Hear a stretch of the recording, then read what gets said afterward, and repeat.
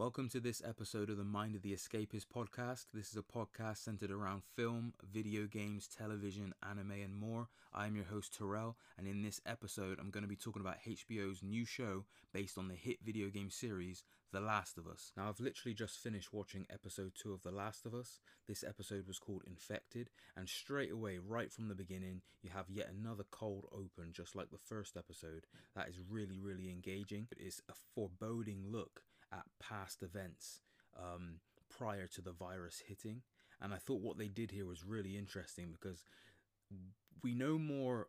If you've played the games, you know more about what went on, especially if you've played The Last of Us Part 2, because that goes into more detail about what happened at the beginning of this kind of pandemic and virus spread.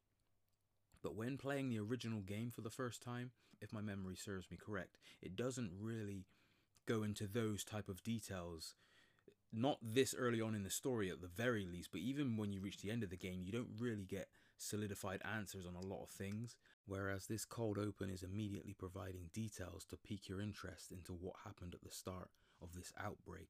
And I think the scene and the way that it's handled is a very suspenseful scene, but it's really well paced and well acted. And once again, like the opening of the first episode, it just has this foreboding sense of dread about it. And when certain elements of it are revealed, or certain elements of the scene is revealed as it goes along, it just amps up the intensity of the situation. Now, one of the major changes they made from the video game compared to the show is that in the video game, the virus is transmitted mainly through spores that kind of infect the air, and that's how it kind of gets transmitted between people, as well as being infected from the infected biting you, of course. In this show, they've done it a little different, and they have like this kind of hive mind aspect to these tendrils that attach themselves and grow within the host, and they kind of operate like a hive mind. But the visual of those tendrils I actually find quite disturbing and quite unsettling. Is because it's the idea of having a living, moving fungi organism growing inside you, and the way that they showcase it when it kind of reveals itself coming through the mouth of the victim, and the way the tendrils move, I actually think it's quite uncomfortable to look at. So I think that is an example there of something that they've changed for the show that I think is already proving to be quite effective. The opening of this episode also makes me curious as to whether this is going to be a continuing structure through each episode, whether each episode of the show is going to start with a cold open before the credits begin, showcasing something from the past prior to the outbreak occurring. I wonder if we're going to get little snippets of the year 2003 in this world at the beginning of each episode, before it then moves forward back into 2023 to show us the present day in this world. If they do keep that up, I think it's going to be quite an interesting plot, structural element for the plot, and I'll be happy to see it continue, especially if it maintains this particular tone that it has, where the main present timeline is definitely tense and has its tense moments, but the level of just fear that is generated within these opening sequences, because we know what the outcome is, and seeing these characters start to understand the inevitable kind of doom that is placed upon them when they start to learn certain details back in 2003. I think that's a very effective way of just showcasing the weight, the dramatic weight and danger of the entire situation as it's happening. But after those credits roll, it picks back up with Ellie, Joel and Tess as they're on their mission. And what I gotta say is, in this scene alone, I'm warming up to Bella Ramsey's performance as Ellie very quickly. I'm continuing to enjoy it, and I think she's very good with the humour, which feels natural to how an unruly teenager would behave, especially with the attitude. But there's also brief moments within her performance in this episode in particular where she does display the naivety of a young adult and puts herself in situations that, not necessarily dangerous situations, but kind of loses track of the severity of the situation she's in, and maybe wanders off and gets, drawn in by something like a piano, for example, in this episode, which then leads to her discovering a particular thing unsuspectingly. But it's that type of aspect there that kind of does remind you, oh yeah, she is just a kid. And I think Bella Ramsey strikes that balance of the kind of young adult and kind of kid-like aspects of Ellie. And I do like the portrayal so far.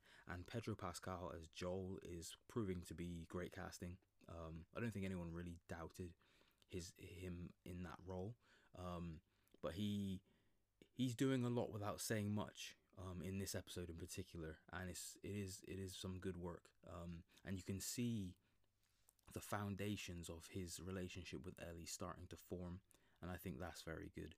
And the actress who plays Tess, I don't actually know what her name is, but she was very good in this episode as well.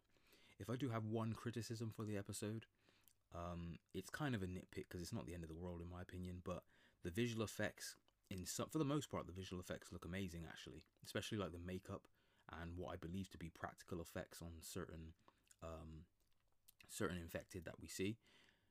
But the backdrops, some of the visual effects when it comes to the backgrounds were very noticeable. I think it's mainly within the wider shots of the characters against these massive scenic backdrops. It was just very noticeable. You know, when you get that type of green screen effect, but it's not.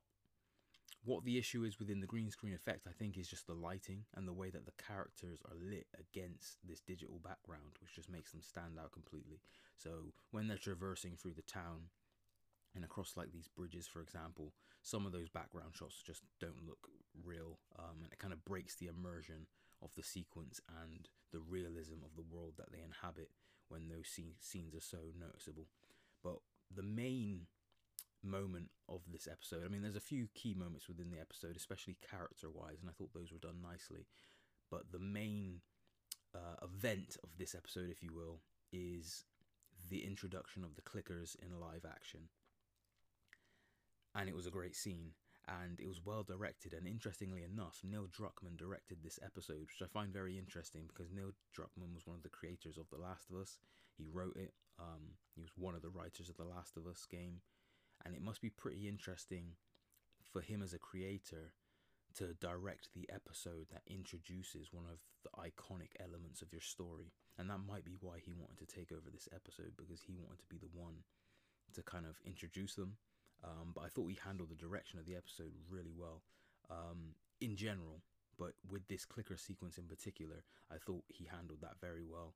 It's another tense sequence with very atmospheric and almost ear-piercing sound design, which I think might be the most effective part of it, is because, of course, if you're unaware, with the clickers, they can't see you, but they can hear you, so you've got to be quiet. So there isn't actually a lot of sound going on from the characters within this sequence because they're trying to be quiet. But then they kind of emphasize every little sound feels a bit louder and a bit more sudden when you do hear sound, whether it's them stepping on a piece of glass and it making a noise, anything like that. It jolts you even more because the sound mix was just done very well to kind of heighten the suspense within the sequence. And then when it gets to the clickers themselves, in my opinion, the sound of the clickers is basically iconic at this point, and they nailed it within this show.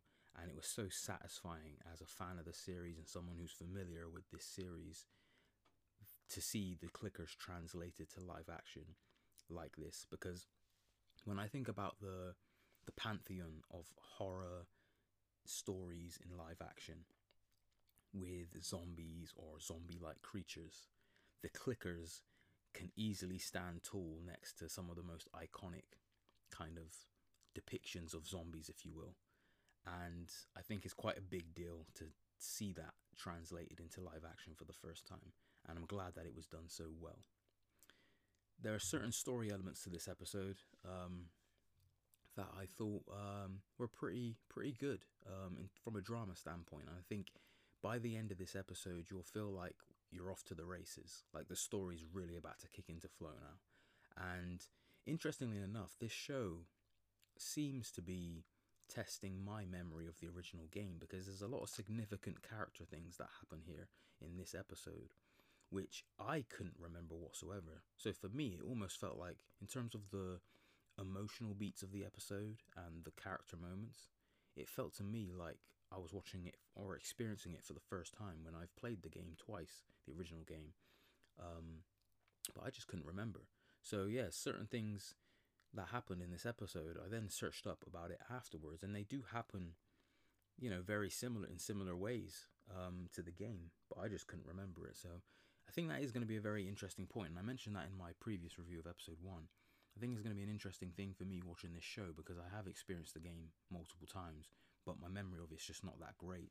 So certain elements of the story will feel fresh to me, whereas for someone that's more familiar with the game story or played it more recently, they're going to know it more, and expect these scenes to play out a certain way more than I will personally. But I thought overall it was a great episode. I think it's still continuing to show the promise that this show has, and I think the production values of it, aside from a few wonky visual effects shots, are still very great. I think it's capturing the aesthetic of the show and the game, and translating it to the show very well. And I think that opening sequence, and if they continue to do opening sequences like that, which are set prior to the outbreak, I think that in itself could probably justify the existence of this show in itself, because of the way that they're telling the story and feeding out information about what happened prior in ways that we never got with that original game. And even with the knowledge that we have from the second game, I feel like they're still going to give us details that we don't know yet as fans of the game, and for people that are familiar with the game. So I think in a broader sense, that will kind of flesh out the overall story and enhance the story of even the games that extra bit more, which I think is always a good thing, and that will kind of make the show itself have even more purpose than just adapting the game like for like. But those are my thoughts. This is a very short episode, but those are my thoughts on episode 2 of The Last of Us TV show. I'll be back next week with the third episode talking about that. But as for what's coming in between then, just want to let you know that Dead Space remake is coming out this week. Very excited for that. Dead Space is one of my favourite games of all time, and I've been playing through the original PS3 version, and I am going to review that PS3 version before I review the PS5 version. And I also have a review of the Callisto Protocol that should be coming soon as well. But yeah, thank you for listening to this podcast. Follow if you haven't already, and hit the bell notification icon so you don't miss any future episodes. And I'll catch you guys very soon.